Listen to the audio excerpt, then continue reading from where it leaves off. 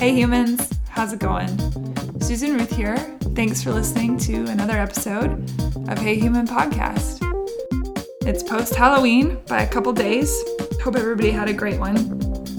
I thought it would be fun, thinking of all the candy that has been devoured over the last 48 hours, to have the episode that I recorded with Dr. Jeff Tremblay, who is a dentist. And Jeff is here in Nashville. He came over to the house and we sat and chatted about all things dentistry. It was really fascinating. I learned a lot. He has been in a practice in an area of Nashville called the Gulch here in town, but he is now starting his own practice. It's very exciting, and it is called Smile on Nashville. So for those of you here in the area, check him out. He is an artist as well, a photographer of, at least that I have seen, of teeth. I'm sure he photographs other things, but he has these really great photographs of teeth that he's worked on, and they're really beautifully done. You can see those on his Instagram under JF Tremblay. So that's J as in Jeff, obviously, F as in Frank, and then Tremblay is Trembley. And you can go there and see a bunch of photographs that he's taken of various patients' mouths. And there's some good pictures of his dog as well. She is a giant, giant creature and adorable. So anyway, we covered a lot of topics. I had posted on Facebook asking people to send in questions that they may have for a dentist, because I feel like when it comes to things like health practitioners of various sorts, doctors, dentists, whatever, that people are scared to ask questions a lot of times of their practitioners. There's a lot of fear around body things and health things and self-care. So I thought, hey, I'll ask everybody if they have stuff they want to know. And I got through, I'm pretty sure, all of the questions that people sent in. Jeff covered everything. I did, since this conversation that he and I had, I've quit coffee. We talk about foods and health and all that kind of stuff in relation to teeth. And we talked about, well, you'll hear it when you hear it, but I mentioned the fact that I'm a coffee addict, and I have not had coffee for a few weeks. I feel really good. And weirdly, this is off topic, it's not about dentistry, but I was at a wedding this past weekend with some of my friends, and there was coffee, and I thought, well, I'll just, have a glass or a cup of coffee. And I thought it tasted weird. I didn't like it anymore. It's interesting. My taste buds have adjusted rapidly. That's a lot of personal information that you could probably care less about, but I'm just saying, I don't drink coffee right now. It's weird. But a lot of tea, which is probably just as bad as far as teeth staining, if not worse. So, you trade one thing for another. For those of you that have taken to iTunes and rated and reviewed Hey Human, many, many thanks. For those of you that have not yet done it, please do so. Super helpful. I know I say it every week, but every week I'm hopeful that more and more people will do it. It really makes a difference. I'm on all the social media stuff, as you guys know, so check me out on Instagram and Facebook. I have personal accounts and Hey Human accounts. You can find me. And then if you'd like to email me, susan@heyhumanpodcast.com. And of course, links from every episode, everything that we talk about on each episode. Well, not everything. That would be very long. But a lot of links I post to heyhumanpodcast.com so that there are reference points for you guys to check out. Thank you so much for listening. Thank you for continuing to spread the word. And here we go. Jeff Tremblay. Hello. How do you do? Good. I'm having a good night so far. Thanks for being on Hey Human. You're a brave soul. You didn't even know what the podcast is about. I didn't. Hopefully I could get on any podcast and just start talking. Yeah. I mean, in theory, I think so. And you have a very interesting career. So I think it's great. You are a dentist. Yes. Now, is there a specific kind of dentist that you are, or? Well, Dentistry is interesting because a general dentist who graduates from dental school has the capabilities to do just about anything in the field, with the exception of some advanced training for certain certifications. But a dentist can do root canals, crowns, fillings, periodontal stuff. So, but orthodontist's different. Yes? It is. Okay, that's a specialty, but you can do ortho as a general dentist. Oh, okay. So yeah. you just do you do that? Take some classes. I do not do ortho. No. Okay. It looks like I've been going over your social medias, and it looks like a lot of it is what do you call it? Like reparative. There's probably a word for it, but that's the first word that popped in my head. I tend to do a lot of cosmetic. That's the word. Yeah, I do. And also do a lot of root canals, do a lot of endo. I Botox, fillings. Botox for people that clench? Both cosmetic and for really? the masseters, yes. Oh, isn't that interesting? Yeah, so. Is there a big call for that? Or, I think in this day and age, people are so stressed. I'm guessing there's a lot of... Although I read that teeth clenching is genetic, and that something will trigger it, and then... I'm not even going to pretend to act like I know the origin for everybody. I think it does relate to stress. Like most things with human beings, a lot of it is genetic, I would say. But I don't know if that connection's quite as strong as it might be with some other factors. But Botox is great because what that does is acetylcholine is the neurotransmitter that makes muscle contract. Mm-hmm. So Botox binds to the receptor site, so that acetylcholine is being released. Like when you clench your fingers, your hands, your arms, that's the action. And what Botox does is it binds locally and prevents that neurotransmitter from causing the muscle to contract. So, yeah. Anyway, Botox can be used for a lot of applications. Would that work for does it work for the grind motion or only the clench motion? Well, you've got the masseter muscle. Yeah, we're doing finger puppets over here. You've got big muscles used. We call them muscles of mastication, a masseter and a temporalis. Unlike weapons of mass destruction. Right. Muscles of mastication. And if you can reduce the contractile strength on the masseter in particular, you can sometimes deprogram people from falling asleep and REM sleep and bruxing their teeth, grinding. So in that sense, the therapeutic applications for dentistry can be applied with certain people. Yeah. Absolutely. Well, we jumped right in. Yeah, we did. Let's go backwards. Why in the world would anyone want to be a dentist? Your hands are in people's mouths all day long. But in all seriousness, though, it's an interesting calling. Well, what's funny about it is I've wanted to do dentistry for a long time, and I would say most of my classmates would agree that I was the artist that slipped through into dental school. So I think dentistry is very fulfilling.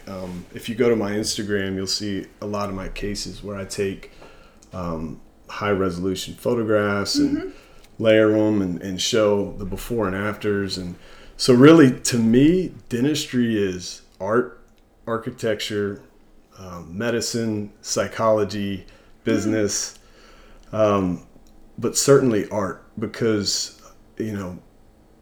all people have, each individual has a set of skills that is kind of inherent to them. And that's what Liam Neeson says.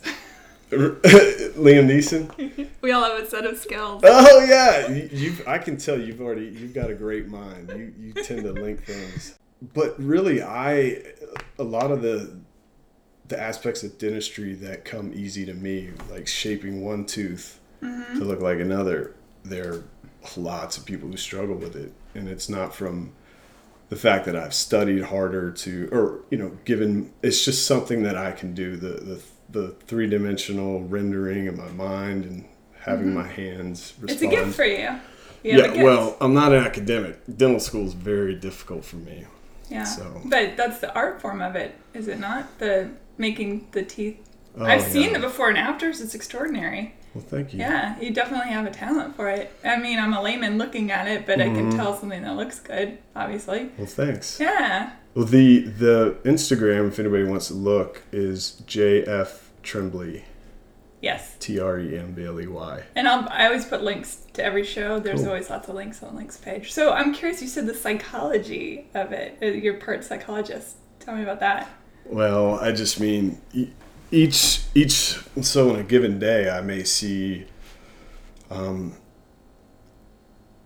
few restorative patients, people that I'm doing my work on, and throughout those appointments I'll be checking hygiene patients. So I'm constantly moving about every 20 minutes, 30 minutes from, say, a procedure that is more involved to seeing one of my friends, hey, your teeth look great. How's everything going? And then I bounce back. So each time I walk into a room, I have to be aware of the energy, where the person is, if they're wanting to get in and out, if they want to joke around, or if they're tense and concerned about something. So there's a lot of psychology. There's a lot of people that are terrified of dentists, I think. I mean, I assume, this is, again, layman idea of it, but I assume it's because they come from a place where maybe as a kid they had a lot of cavities or something, maybe softer teeth or something, so that it was more traumatizing versus the kids who didn't have that experience.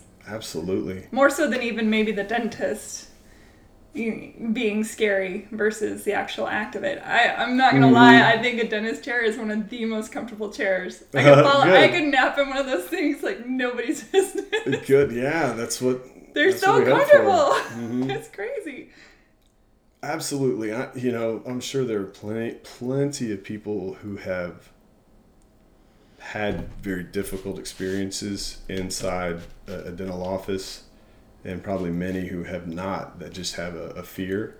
I get it. And that's part of the reason, again, I love what I do. I actually hear, at least probably once a day, I hate the dentist. People aren't afraid to tell me that. Yeah. And I say, I do too. But, do you? Not really. It's not something I look forward to doing when I was growing up or now. Just, I don't know, because you just want to assume your teeth are good. And I mean, it's nice to get them clean, but it's kind of an inconvenience. Yeah. I think they feel so good. And they're like all slippery, and I love that. Especially if you have a great hygienist. I've worked with some really good hygienists. So yeah, it seems like you, at least the vibe that your website, your Instagram and stuff gives off, it's very family. Like the group of you look like you're very close, and I think that's good because it translates. It makes people feel better. That it's not stodgy. Oh, the atmosphere. Well, I should say that I've actually left my old practice and I'm opening my own very shortly. And you are? Yes. Oh, wow. Congrats. Thank you. How fortuitous that we are chatting. Full steam ahead. Oh, that's exciting. So when you were growing up, what inspired you then to... You said you were more of the artist, but something must have went, hey, dentistry, that's the thing I'm going to be. Well, I knew to do dentistry, you needed to decide right out of the gate. I mean, it's not usually a third year in undergrad that you say, yeah, dentistry, I'm going to start taking all the classes. So I figured, it's kind of a funny story. I figured early, if I do want to do dentistry, let's start in college taking those courses. First, the summer before my freshman year, I actually went and moved into the dorm, took summer school. I think I got a B+ in that first chem class. Well, and then the fall rolled around. I was already, settled into college pretty well.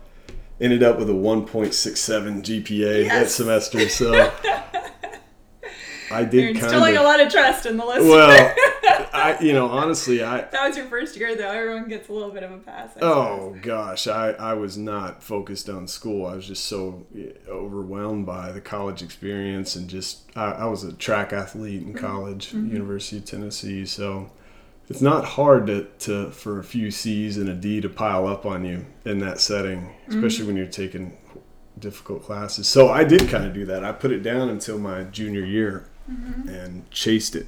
So it was a long road to climb back up. But do you have dentists in your family or doctors? No, just me. Just you.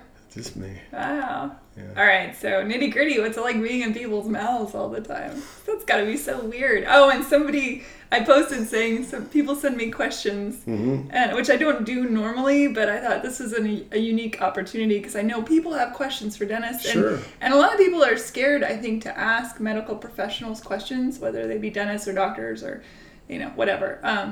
But somebody said, do you still find people attractive after you've been in their mouths? I thought that was such a funny question. Well, that is a good question. But you're probably not supposed to, I'm sure. Well, to be honest with you, I tend to be, like I said, the artist in me. I'm a little bit, maybe this will come across as odd, but I tend to see beauty in a lot of people. I mean, I think it's a part of, we're very social creatures anyway. And so it's certainly not to answer the question, I don't think differently about people when I, do an exam or work on somebody. It's not like the gynecologist goes home to his wife and it's like, honey, I'm sick all day long. Get that away from me. No, it's you get desensitized to it. You get that makes sense in the zone. And yeah. So you mentioned that you don't do drugs, which I know that's a big thing for a lot of people. They like to be knocked out. Or did you mean on the backside of it? And actually, that is a good question too. A friend of mine who's a recovering addict, he said, well, what about people like me who are scared to do something like major surgery, and then how do I get through it without taking drugs afterwards? It's a good question. I think a lot of people have that concern. Sure. Well, we're finding, when I say I don't prescribe drugs often, I should clarify the term drugs. Caffeine is a drug, nicotine's a drug, alcohol, anything that alters the consciousness or even the physiology of the body would be a drug. So with that being said, I tend not to prescribe many narcotics for pain, nor do I prescribe many antibiotics. So often when people have a tooth that is painful, in the past, dentists would give them a script for an antibiotic and say, come back in 10 days or 2 weeks to get that situation dealt with in the short term. When most of the time you can squeeze them in, do an early stage of a root canal to get them out of pain, because most of the time when a tooth is hurting, not if it's abscessed or if it's, there are certainly cases where the antibiotics indicated, but because I do so many root canals and I'm comfortable with that, if somebody's in pain, then it's easy for me to get them out of pain without a whole systemic affecting the whole body with a regimen of an antibiotic when I can fix it mechanically. Sure. A root canal is taking out a tooth and getting the root out? Is that what that is? Well, most of the time people need root canal because decay travels into the center of the tooth. That's hollow. So if you look at an x-ray, you see the tooth and then there's a dark line down. And inside that hollow section is the pulp, which is the nerve and the blood supply. And so when that becomes infected with bacteria, it can be very painful. It can be, there are ways for us to determine if a root canal is needed, but that's, in the past, a lot of dentists in the past would prescribe an antibiotic, which would take somebody out of pain in a few days, but they're going to have the root canal anyway. It's not dealing with the problem. Right. It's just salving it. Yeah, it's kind of punting. Yeah, that makes sense. For those football listeners. Yeah, even I know what that means. So because of that, I tend not to write very many antibiotics. And I also think I have a pretty healthy population in Nashville, relatively speaking. Healthy teeth? Healthy in every regard, probably relative to the average dental office and practice. I tend not to see the quantity of infection or pathology that probably some other offices see. Mm-hmm. So I don't know. I just tend not to. And also going to the pain management, we're finding now that in double-blind studies, in as many ways as we can determine that we can test it, that a mixture of Tylenol and Motrin or ibuprofen is more effective with dental pain than say Norco or a. Is that a narcotic, I assume? Right. Just by the name? Either that or it's a show on HBO. I knew it was one of those. Both, yeah. Narcos. Yeah. But that's a hydrocodone and Tylenol. So, okay. And that's has kind of been the standard for, if you get a tooth taken out, they give you a handful of those. And that's, I do prescribe that when it's indicated, but I tend to if I think the patient would be better off with the Tylenol ibuprofen mix, then I go that way. Sure. So do you ever get people in there that, this is going to be a weird question, that are like the Bill Murray character in Little Shop of Horrors? That I don't remember that. Yeah, he loved pain, and Steve Martin, of course, wanted to inflict the pain, and they were a perfect relationship. No, I can't say I've had any pain seekers. That's good. No. Somebody wanted me to ask that. I was like, that's a funny question. Well, what's funny? People think of pain with the dentist, but I really don't experience. I mean, I don't feel like it's a daily part of my operation to inflict pain. Well, that's good. It's really not. Even dentistry, I would imagine it's changed quite a bit from how it was being done 20 years ago, 25 years ago, because it's so much more patient focused now. And of course that depends on the individual, but even from dental school used to be very militant, and they tried to kick everybody out that they could. There's no mercy. Well, now, they're realizing we need to train these people to be very conscious and aware. University of Tennessee, where I went, did a phenomenal job, I feel like. Yeah. So, how I've read so many reports back and forth about fluoride, whether it's good or bad for you. It's horrific. My mother, so when she was getting her doctorate, she was traveling to Greece, and they didn't have fluoride in the water, and so she took fluoride pills while she was pregnant with me. So, which is questionable now. They say that causes. I'd be a genius. Just blame it on the fluoride. Yeah. I'm pretty firm on this stance as well.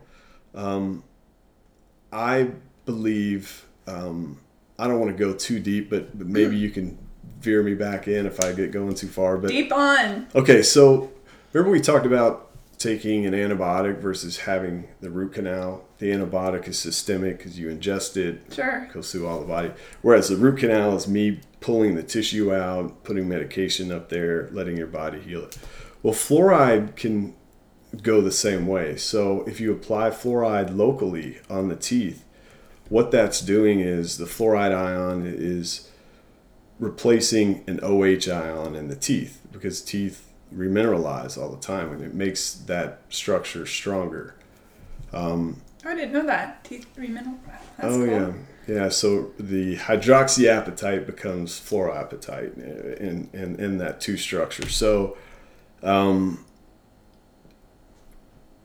the application of fluoride, sure, it can decrease the incidence of decay or caries, but to put it in a water supply, once that water passes by your teeth, then it's not even having any effect. Right, that makes sense. So why? That is interesting. Why we put it in our water? I guess somebody somewhere 30 years ago thought it was a good idea. Well, I think, this is one issue that I think a lot of my classmates and I raised, is that they've got all the evidence and studies to show that fluoridation in the water supply can help reduce decay.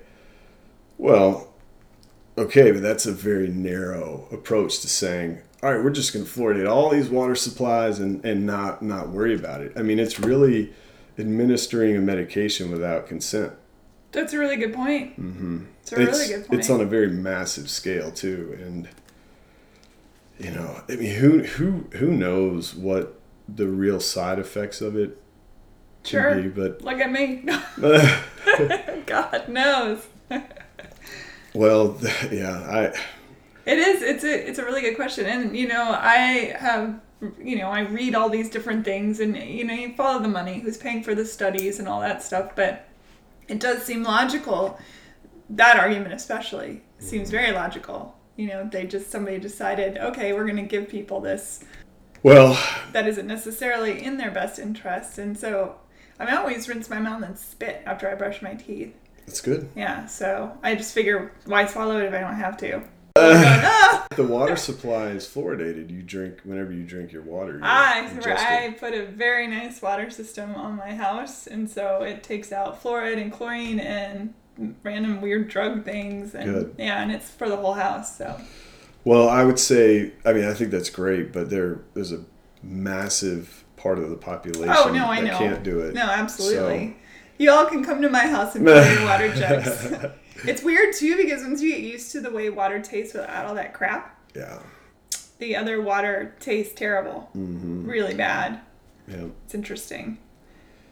Yeah, I am not a proponent of fluoridating the water supply.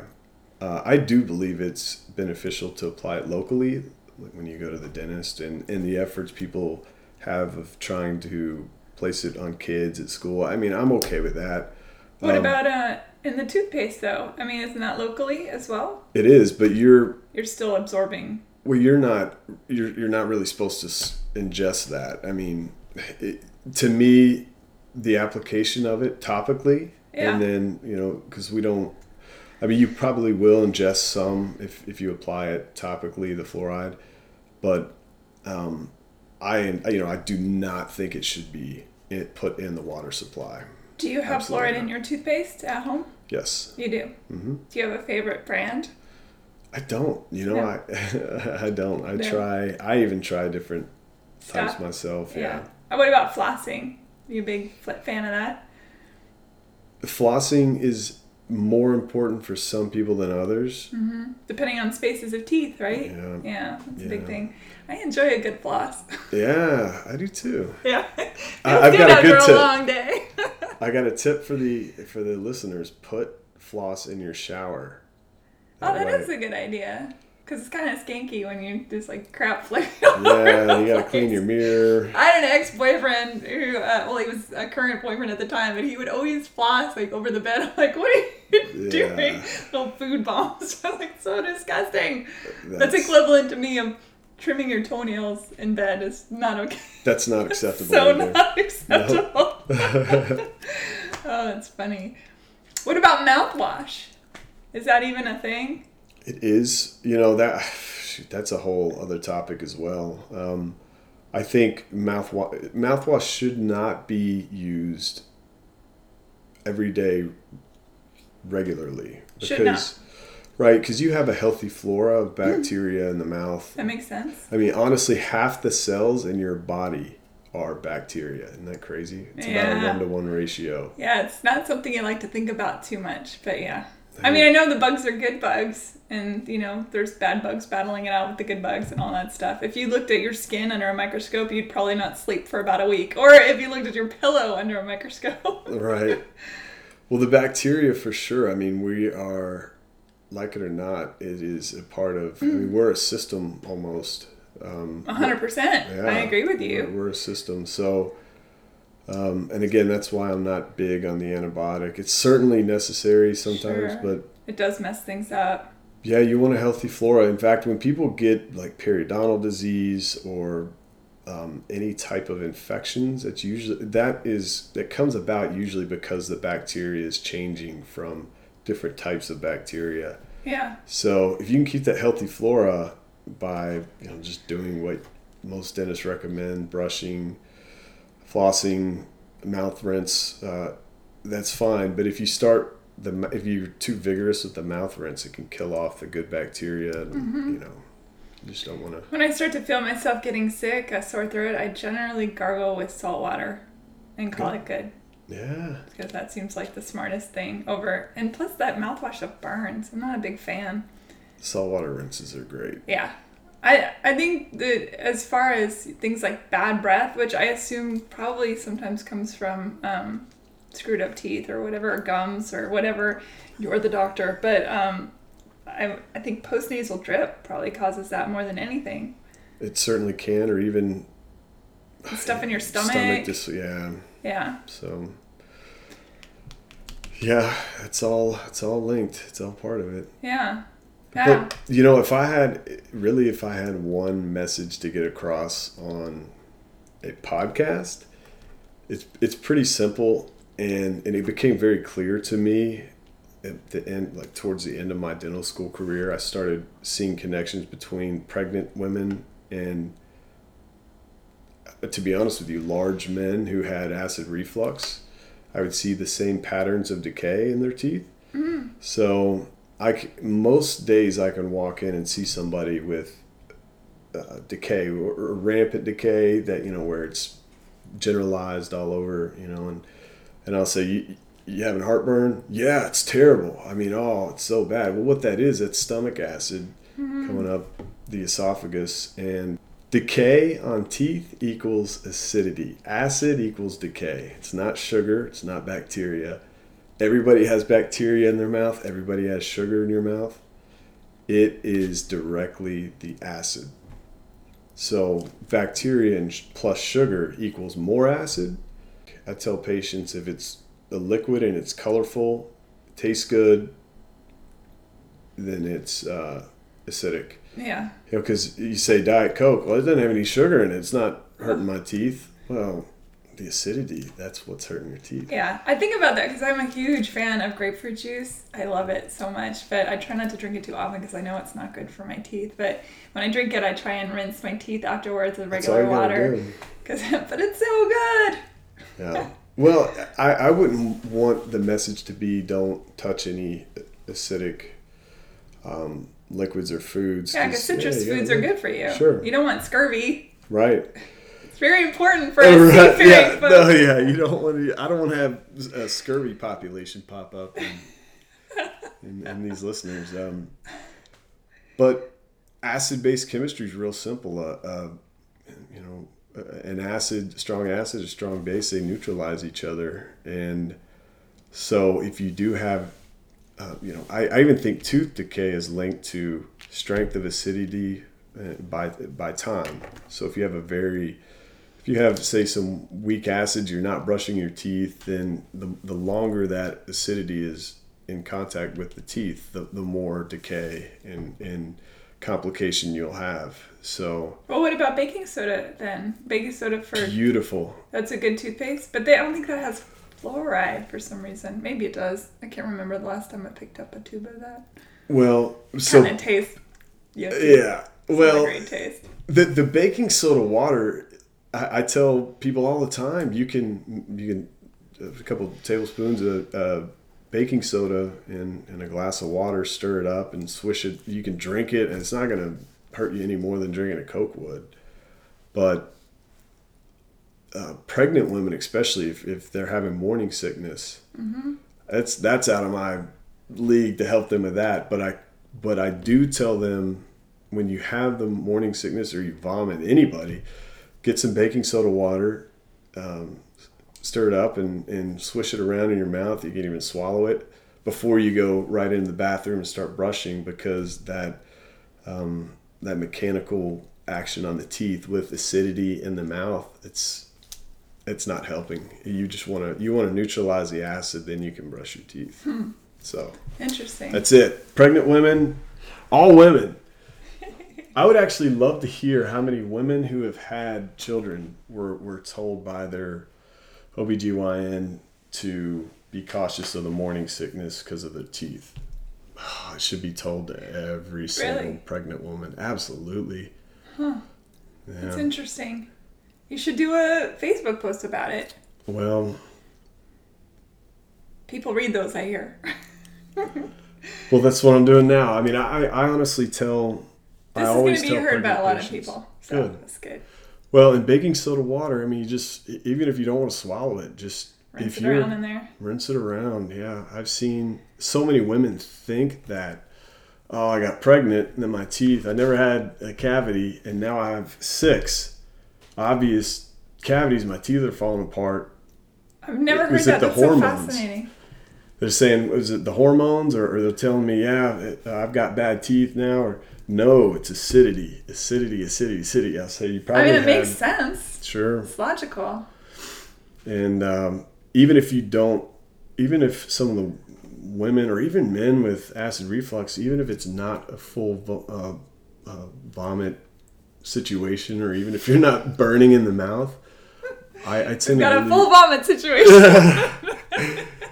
Yeah, that's a technical term. I've seen that hazmat people running in. We've got a full vomit situation. Somebody needs to animate this. That would be amazing. Oh my gosh, I would love that. Well, that's so fascinating. All right, let's talk cavities. Okay. So the acid is, you think, is a big part of that, yes. But some people just have weak teeth, yes. What is that, or is that even a thing? I don't, because my friend Ellen, who I have to seemingly mention every podcast at this point, she always says, I have weak teeth. I don't know. I guess I have strong teeth. I haven't had any cavities, so I don't know if that's a thing or. It certainly can be how the enamel mineralizes from one individual to another, but I think that may be a percentage of people that's low. What's higher is the acid, not only the acid exposure. So maybe I took acid in high school. Does that count? I don't know how LSD would affect teeth either. But the other variable is saliva. So maybe your saliva is closer to 8.5, whereas your friend's saliva is 7.5. So saliva is basic, and it's used, of course, with digestion, but also to coat the teeth with alkaline to help buffer acid. So, there's so much more to it. I mean, we have to all go get litmus tests on our tongue, I guess, and see. That'd be interesting. Well, I tend to think it varies in people. You mean, I bet hormones too, probably for women during their cycles. Sure. I bet their acidic content changes. Or it does, and we're finding... Some women actually spit fire. Right. Yeah, that's for sure. I think I don't have the research to back it up. These are just assumptions I've made, because we know that people who take meth, you've heard of meth mouth. I've seen it on pictures and things. It's horrifying. It is. So sad. Well, what that is extreme acid exposure, because... And it comes through their skin and stuff. I mean, it's nutty. Well, the salivary glands dry up. The food that, people are staying awake for 3 days, drinking Coke, eating snacks, they're not sleeping.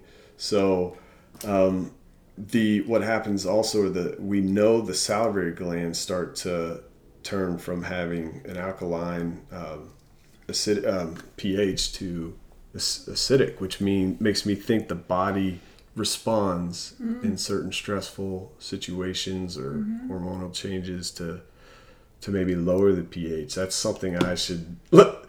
There's so many things I want to do. You could research all that. Do you have plans on doing that as you move through your career to do studies like that? And yes, I do. You have people coming in your door all the time that could be part of those studies. Yes, I'd like to think that I will get to organizing it, and I've taken some little steps that. To set up some things. That's why I know a little bit that I do know. I've pulled a few. I've had some people pull research for me, because there's a lot of research about it, but I don't think anybody's really pulled it together. You could be the guy. We'll see. Maybe I will. That would be exciting. Maybe some strange noise just came out of my throat when I said that. There's the dragon. Maybe I'll be on here in 2 years and say I looked into all of it and I don't know what I was thinking, but I tend to think that salivary glands, the pH changes based on body stress, hormones. That's why raccoons are always so chilled out. They have they don't have any spit glands, right? They dip their food before they eat it in liquid so they can eat it because they don't have spit, I guess. Interesting. Unless somebody just lied to me. That was an internet find, so it could be a lie. But I think I've read that a few different places, and that's why they do the... Huh. Have you ever watched a raccoon eat? You know, they dunk his Oreos in the milk. Yeah. Oh, where do you go to get your dental work? Well, usually it's kind of been sporadic. When I was in school, we would actually have to check each other and do that for the grades and whatnot. But in the office, I will usually have my hygienist clean me. And, oh, sure. And, I've actually never had a cavity in my life because I think, I have good saliva and I don't know. I just have been lucky, fortunate, as have you. Yeah. Right? No cavities? No cavities. So I know I'm not very prone to them, but I usually have a friend a colleague look at me for at least once a year. So twice a year cleanings, that's what I do. That's what's recommended, correct? Absolutely. Yeah. I enjoy it. Let's talk fillings for a second. There's such a debate about that, whether... is there mercury in fillings? And now you use the white stuff, right? The enamel. Well, the older silver fillings, they call them amalgam, they had mercury in them, and I don't place those anymore. I don't know many dentists. No. Our Army does. Oh, Army, Navy, Armed Services. And there's some offices that still do. A lot of insurances won't pay you for composites. They'll only pay you for amalgams. Oh, it's crazy. So if you place the composite, which I would always do, you get less reimbursement. Don't get me started on that. No, insurance, yeah. But the other one, though, the tooth-colored filling, it's an amazing substance. It's a composite resin that, we hit it with the light, and it causes a polymerization to where it sets up and becomes very hard. And the properties of that of the composite resins are advancing significantly each year. The technological advances. I use resin for a lot of indications in dentistry, and it's phenomenal because it bonds to the existing tissue. You can get away with removing less biology of somebody by patching with the resin. I mean, if the resin is applied correctly, it can be a very, very long-term fix. Yeah. I mean, our teeth go through a lot. Yeah, absolutely. They get beat up pretty good, I would say. What about for people that want to replace old fillings that do have is it more dangerous to take out stuff that's already in place?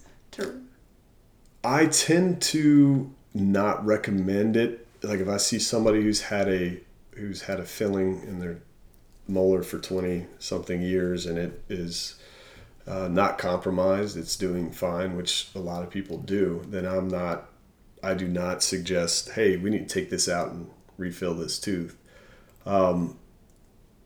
Especially because I think the mercury vapor is probably more damaging than mercury contained.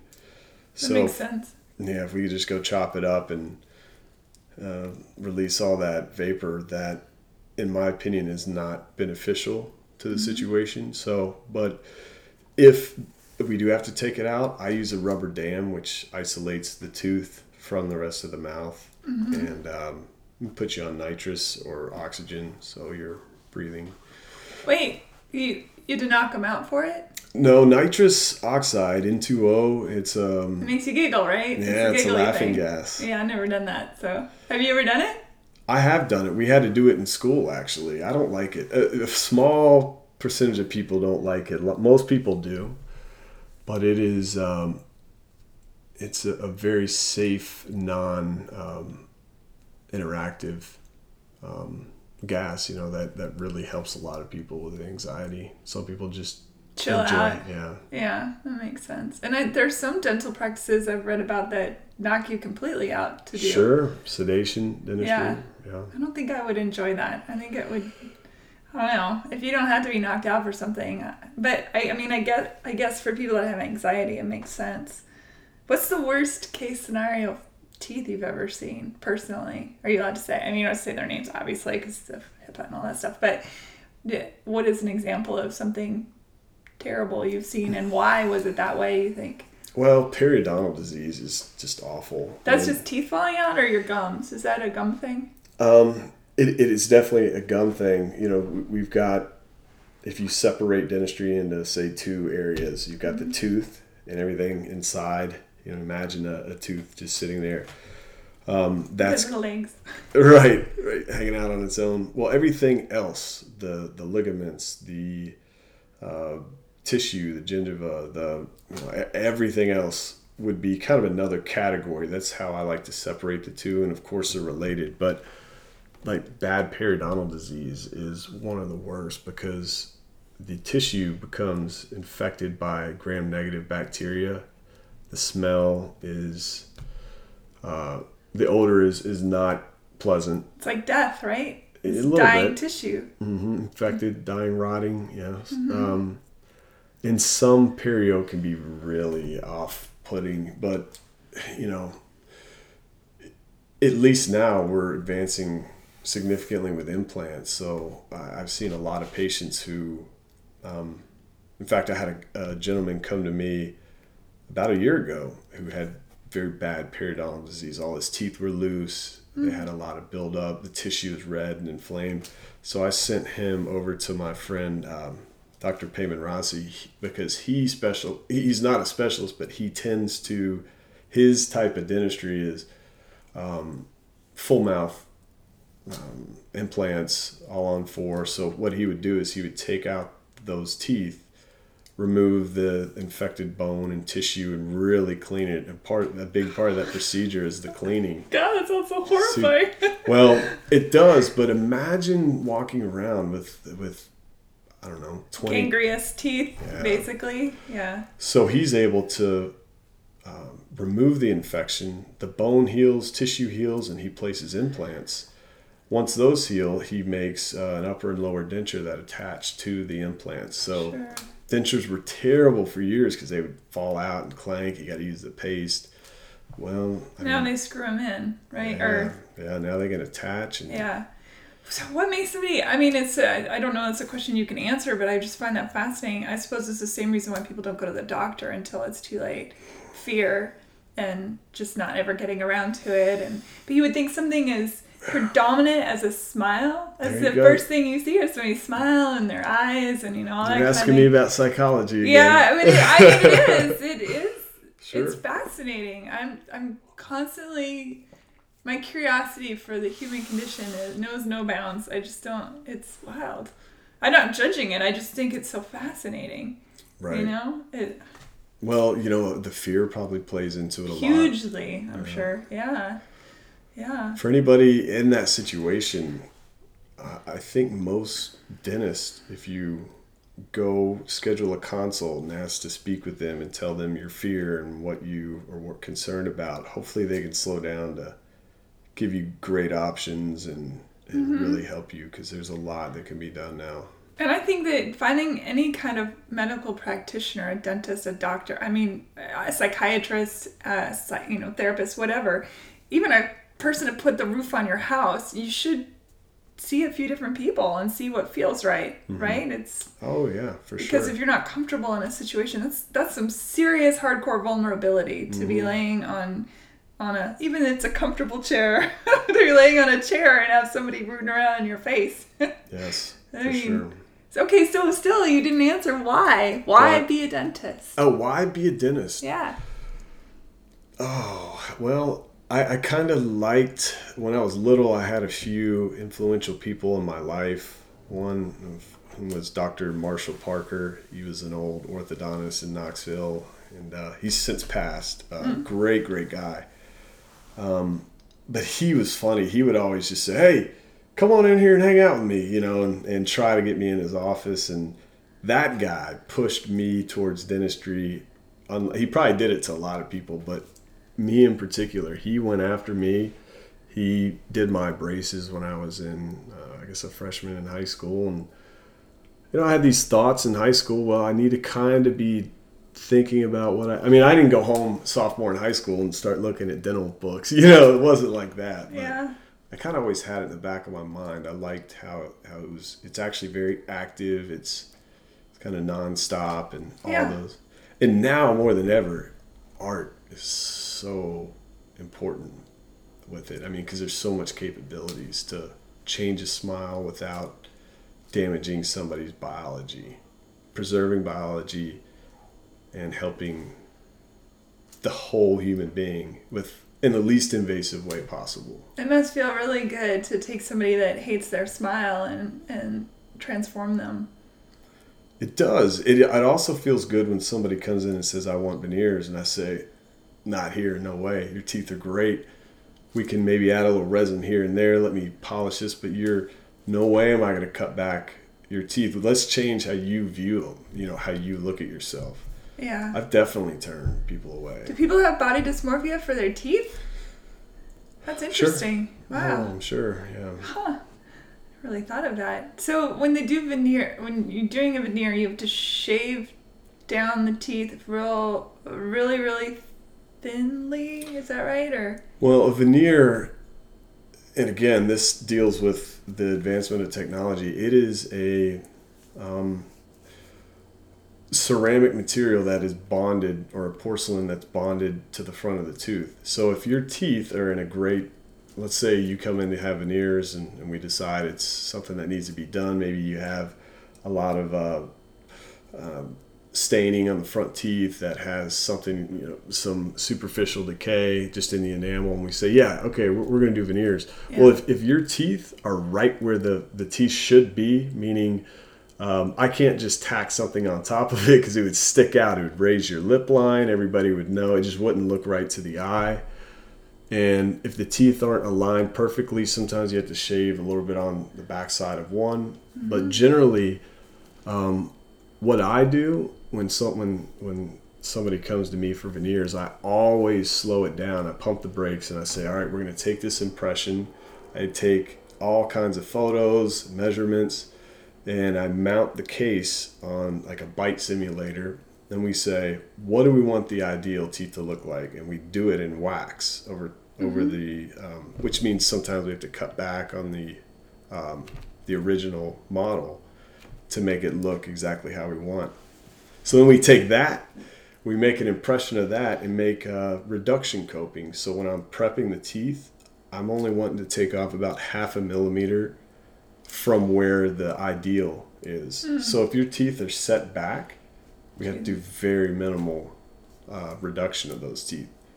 But if in other situations we have to take away more. And then some dentists are doing no prep veneers at all, where they don't touch the teeth whatsoever. But that has to be very case specific. How do you do that?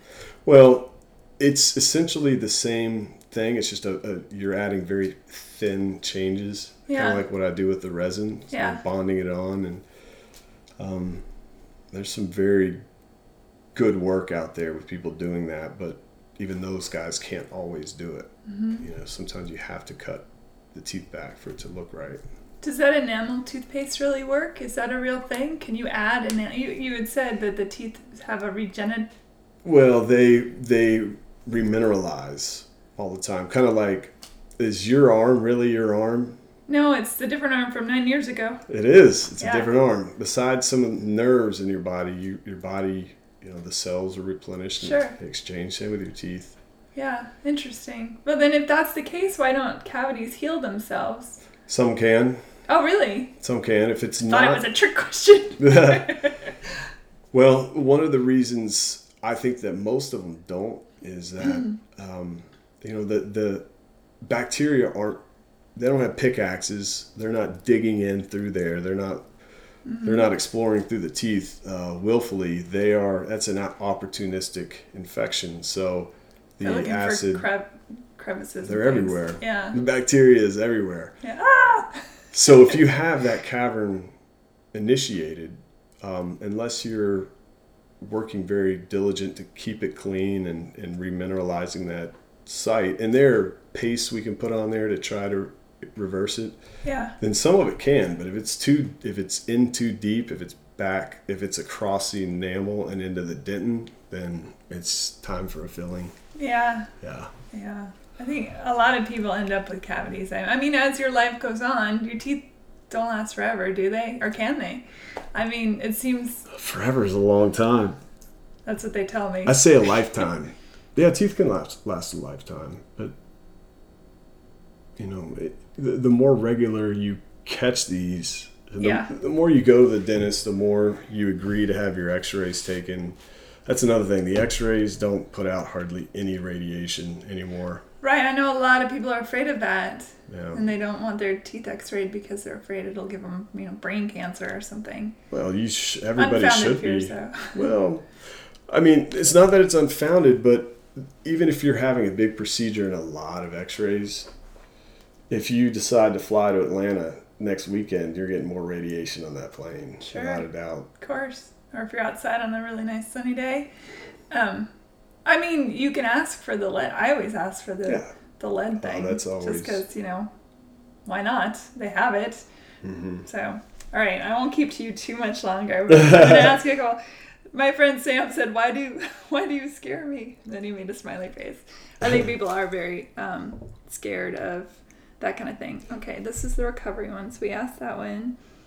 The thing about people being scared, I actually I've got so many patients who came in very fearful, who I've said, will you let me, especially on the upper, it's one thing I learned from a teacher that was phenomenal about how to administer the painless injections.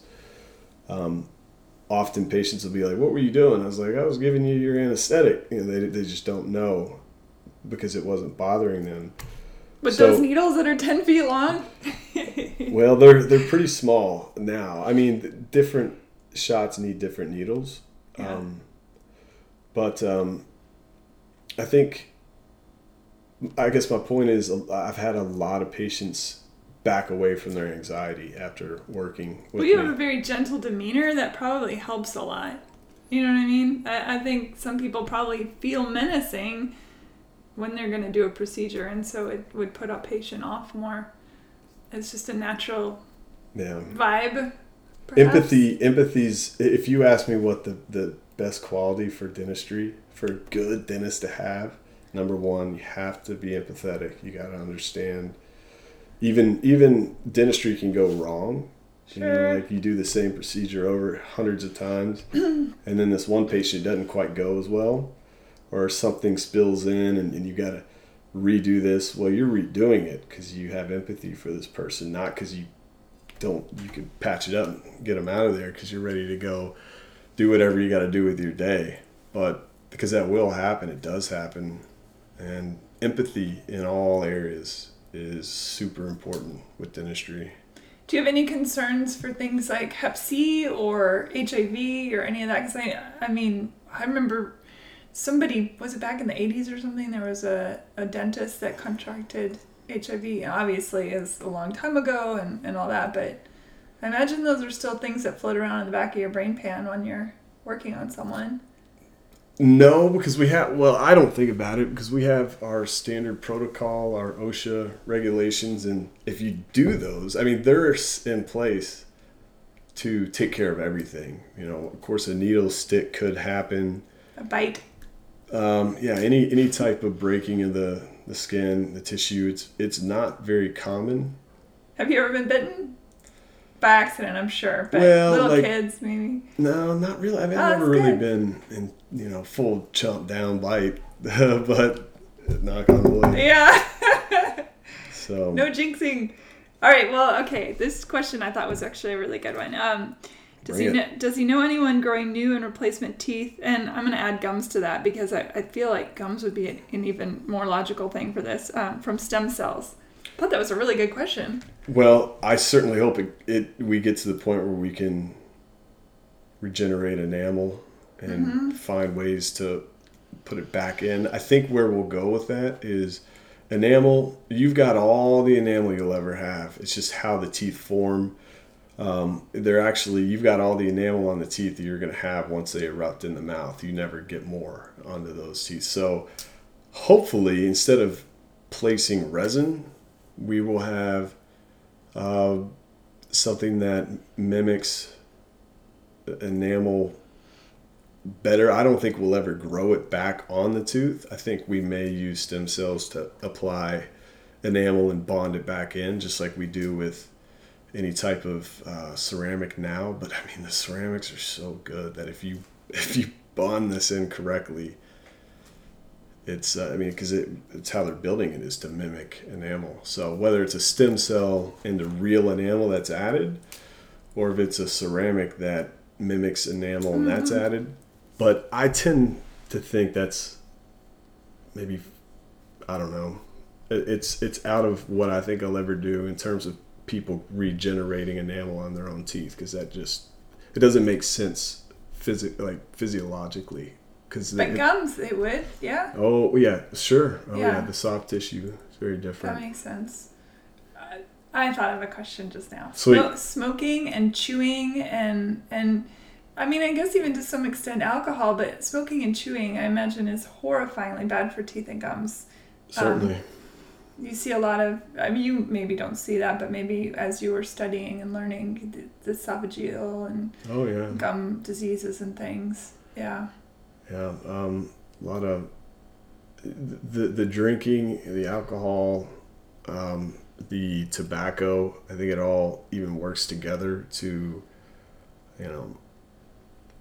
I mean, the incidence of oral squamous cell carcinoma, that's something I'm always on the look for. With each new patient, I'm always checking the hot spots for it. So, of course, alcohol, tobacco increase those chances. Alcohol does, too. Oh, yeah, for sure. Interesting. Alcohol. Again, because of the acidity or what? No, what's happening with any really malignant, terrible cancer is the lack of differentiation of a cell. It just is proliferating and it's not doing what it should do. It's not differentiated. So alcohol disrupts that. So does the tobacco use. And when you pair those, they tend to have, I think it's even been discussed by a few, or it's even been shown in a few studies that alcoholics have can have a higher incidence of the squamous cell carcinoma than some tobacco users. So wow, fascinating. Yeah, but interesting. Yeah, just my advice: don't meddle with either of them. Oh well, alcohol. People are going to drink and sure. So, but there's something about the tobacco. The worst application is smoking. More so than chewing? Oh, absolutely. Fascinating. Yeah. I wonder if it's because the smoke is well, I mean, I would think that the spit would carry the chewing tobacco around pretty good. Well, the location where people hold the wet tobacco. Mm-hmm. So let me tell this story. This is good. I had a great pathologist in school. He was kind of a young, hip guy, wore cowboy boots, but he was revered. Dr. Anderson, he knew his stuff. This is a very well-studied guy. And he walked into our class one day and he said, "You're the first class I've ever taught that we don't find a higher incidence of oral squamous cell carcinoma in a dipping population, like people who just dip wet tobacco, than we do the control, people who don't dip or drink. But actually we find it more in people who drink alcohol and smoke, that it's higher." So I'm not advocating it, but the reason he said that is he said, "So you're the first class that we're going to recommend if somebody's trying to quit smoking by dipping, continue that." Fascinating. Yeah, it was crazy because when we heard that, I was like, "Did he really say that?" But I like that. We're analyzing information, and instead of throwing it out, we're thinking, let's analyze it. Let's figure out what's going on. Sure. If people aren't dying of squamous cell carcinoma from wet tobacco, then encourage that over smoking if they can. So yeah, it's a tough area, but I mean, that's what the research is showing. And alcohol and cigarette smoke is a bad combo. Not good. Yeah. All right. So final thoughts. One really great piece of advice for people out there who are wanting just to maintain a healthy smile. And good diet. Get your rest. Be nice to your mother. When you say good diet, is there a particular food that helps us support that, or just in general? I am I would say that I am focused on acidity in terms of the health of the teeth, for sure. Now, I don't really advocate a vegan diet over vegetarian over any hunter-gatherer diets. I mean, shoot, there's so many different diets, but cavemen all died before they had their teeth worried. All right, I'll go ahead and cut it off at saying reduce the time you have acidity on your teeth. Enjoy your coffee, enjoy your juice, but go rinse your mouth out when you're done, or just don't drink your juice and then lay down and go to bed, because that's when the damage is going to happen. I need to cut back on my coffee. It's terrible. I have a couple cups in the morning, but I love it so much. I don't think it's bad. After you're done, just rinse your mouth out. Yeah, I generally brush my teeth before. I'm kind of and that's the other thing. Isn't brushing too much not great for your enamel either. So I brush in the morning when I wake up, and then I'll eat my breakfast and I'll do my thing, whatever, and I'm like, I'm gonna go do my day. So I'll, and then I just use water generally. I don't do toothpaste. I just kind of rinse around, which sounds super type A or something. But I'm like, and then at night, of course, when I go to bed. So, but I have pretty thin enamel right here. Yeah. And I don't know if that's because I like my grapefruit juice, or I don't know why. It's just the genetic makeup of me, but. Well. Or if it's because my teeth are so big, you can tell, or whatever. Who knows? Some people do overbrush. We like to try to give people soft bristled, and the reason we want to see you twice a year is about that 6-month mark. The buildup for most people gets to a point where the brush won't remove it, and then that makes more of the buildup gives it foothold. So that every 6 months, if you come and let the hygienist clean it off with her specialty instruments, you just go right ahead and enjoy your brushing. You'll be fine. I'm so weird about it. I have my Sonicare. Yeah. So I do that at night, and in the morning I brush with the regular toothbrush, soft, because I can do my tongue and everything and get all that done, and then it's just funny. I guess everybody's got their quirky weird things about their teeth, but yeah. Jeff, come see me. Come see me. We'll see if you do have thin enamel or not. I think it's pretty see-through right here. I don't know. I've noticed it's gotten thinner over the years, but my mother even commented on it once. So I was like, I don't know what to do about it, Mom. I don't think you can do anything about enamel. It just is what it is. So, Jeff, thank you. Jeff so Tremblay, welcome. Everybody, dentist in Nashville. Find him, and I'll put links and things. And when you are starting your new practice. Early November, so I can wait and put this out then. And you can, or you can put it out, and I'll be. I think people over in East Europe will find out I have a new dental office when I'm ready to let that go. Hey, I have a following over there, so thank you so much. You're welcome. Thanks for having me on. Bye, everybody.